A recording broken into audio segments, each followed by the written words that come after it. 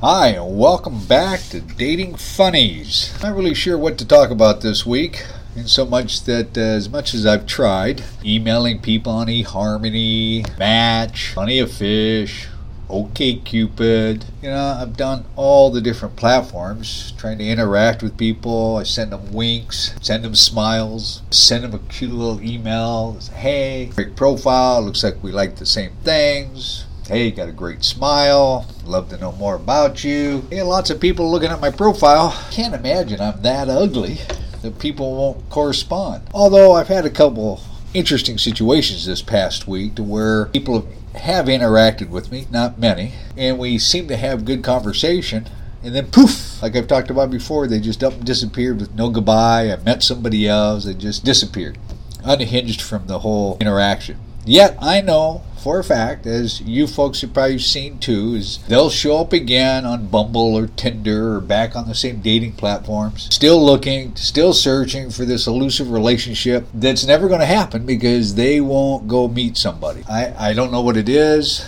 I am trying to change all different ways of approaching this. I am conservative by nature, but with that said, I want to look at all the different perspectives and angles. I'm not set on one thought process. If someone were to share with me an idea or a thought and it made me think, well, I should rethink that, I'm all over it.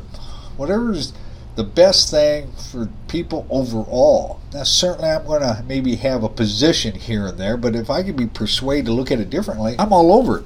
So I think one of the things I'm going to do this week is I'm going to go into my profiles and put down that I am more liberal or leaning left and see if that changes the interaction with the people here in Seattle. I would hope not, because that in itself is bias, and in my opinion, if you're going to be liberal or not conservative, the definition of that, if I'm not mistaken, is that you're supposed to be open-minded to new ways of thinking and new concepts and ways to look at things, as opposed to the far left and the far right people. They've dug their heels in and they create so much havoc that it's got everybody paralyzed. So, not here to talk about politics today. I'm just trying to sort out how do you go about interacting with somebody online in hopes to go meet them. Yes, you can go to networking events and you can go to single platforms, but you still have the same dynamics there. You have to meet them, kind of like each other, flirt with each other.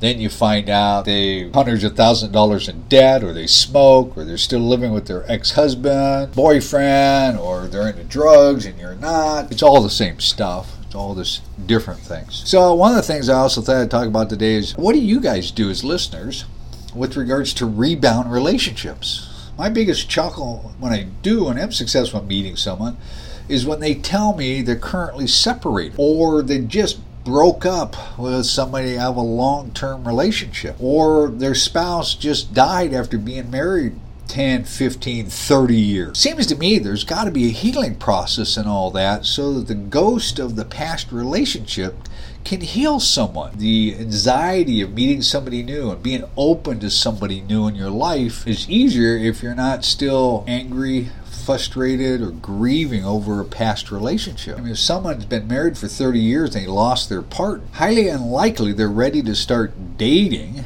for a relationship a month later, or 3 months later, or 6 months later. Now, I get it. Everybody's different. Everybody grieves in their own way. But my experiences have been, because I've had 3 relationships that were rebound relationships, and once these people healed themselves and I helped get them to a different spot, they thought, oh my gosh, I'm ready to date. I'm like, wait a minute, you and I have been dating for the last year. I know, but there's so much more for me to explore, so I want to explore other things too. It's heartbreaking, especially when you feel like you're really involved in a relationship. And maybe they're chasing what they're missing from their previous relationship. So why not give it some time? I am a firm believer, I've been told that you're supposed to have 1 month for every year you've been together. So if you're in a long-term relationship for a year, you take a month off, maybe 2 months. If you've been married for 30 years, you should take 2.5, 3 years off if you're trying to find a relationship.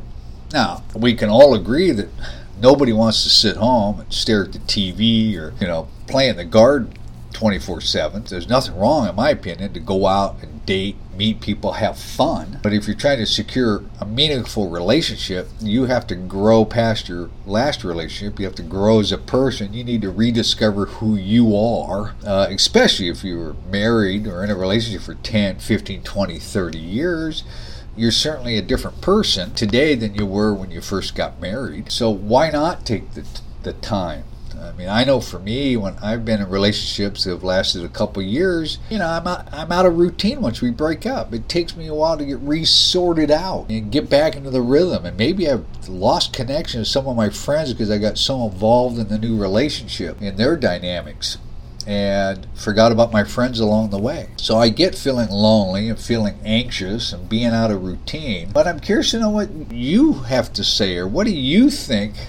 What's worked for you? It certainly hasn't worked all that well for me. So when someone comes to me and says, married for 30 years and I'm still grieving my late husband, well, that's going to be a problem for me. I don't want to go down that path. They may be a great person, but I don't want to have to be celebrating their mourning every week, every month, or on their anniversary, because it makes me feel like I'm not connected somehow. And so if I'm emotionally available and I'm trying to date someone that really isn't emotionally available, then we're not on the same page. And so it becomes problematic.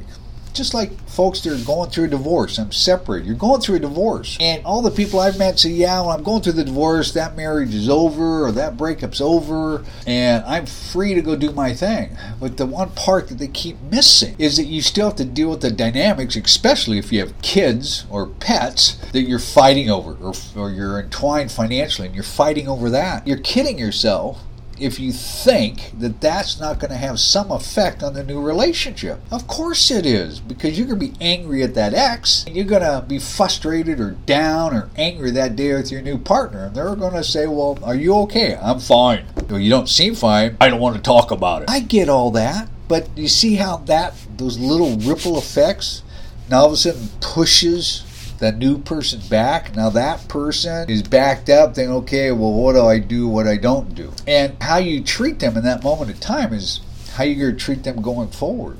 So why would anyone enter into a relationship or try to get into a relationship with somebody knowing that they're going through a divorce? I get matters of the flesh come in, they're hot, you want to be with them, but to get involved with their family dynamics with kids, pets, finances, why not just date them, have fun? Have them get legally divorced. I know from my own personal experience, I was going through separation and I started dating, found a gal, crazy about her, and all my friends are saying, look, go slow, take your time, relax, create some space between the two of you. There's still much to do in your divorce. And my ex-wife and I, we didn't really fight, but we had our moments. And certainly I got frustrated, sometimes laying all that onto my partner. My partner was also going through a divorce. She's laying on all her stuff with her ex and the kids, and then her ex didn't want me to be around her or her kids, even though he had found somebody else. It just got to be a shit show, quite frankly. And whenever he came into town, I had to disappear. It made me feel less of a person. And the day I got divorced, I went down to the county courthouse. My ex-wife, she was off with her new boyfriend. Didn't even bother to go down there. And yet we were married for 20 years, had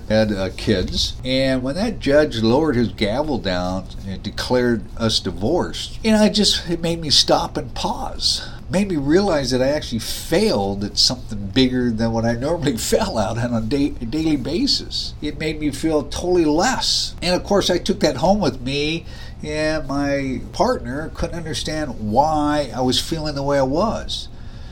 She took it as meaning that I didn't love her, that I wanted my past marriage back. I was just going through a grieving process, but she didn't want me to go through it. She felt insulted by it. Yet when it was her turn, the roles were reversed, and she wanted me, of course, to embrace the fact that she was grieving. Nothing wrong with grieving.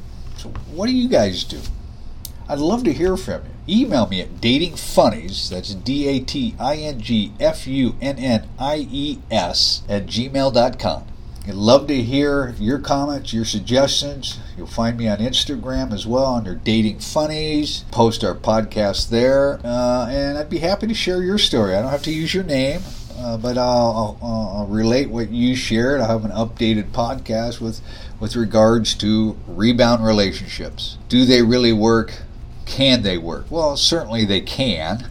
you have to have partners in the right frame of mind. And of course, the worst thing that can happen out of a rebound is they wake up one day and they want to go back to their previous partner. Now you've lost time, you lost energy, and now you're left really feeling empty, like you weren't good enough. And at the end of the day, it's not about you not being good enough. It's just that there are red flags along the way that maybe you should have slowed down and paused and said, get that sorted out. Then when you're free, let's jump back in and let's make ourselves a great partnership without hashing and reliving and worrying about the relationship that we just let go of. So with that, have a great week. I think next week, what I think I'm going to do is share with you a story that I had with a fellow worker who was single, was always going to dinner parties by herself with a group of married folks, and she always felt like the odd man out. So we thought we'd play a little joke on her friends, and that I would show up to her dinner party, meet her there as her Craigslist date. Because this is back when Craigslist had personal ads. They do not anymore because of the new laws. But it's quite a funny story, and just my way of being silly and funny. The dinner party at first didn't know what the heck was going on, but afterwards they're like, oh my gosh, crazy.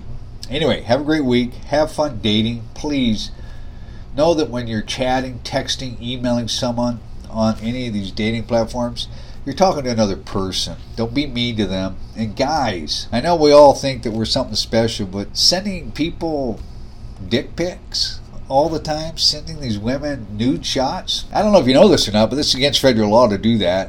And I've heard it over and over again on several different platforms. Women do not find that appealing. So stop it. It's needless to do something like that. If you're really, whether you're trying to hook up or whether you're trying to date, why would you do that?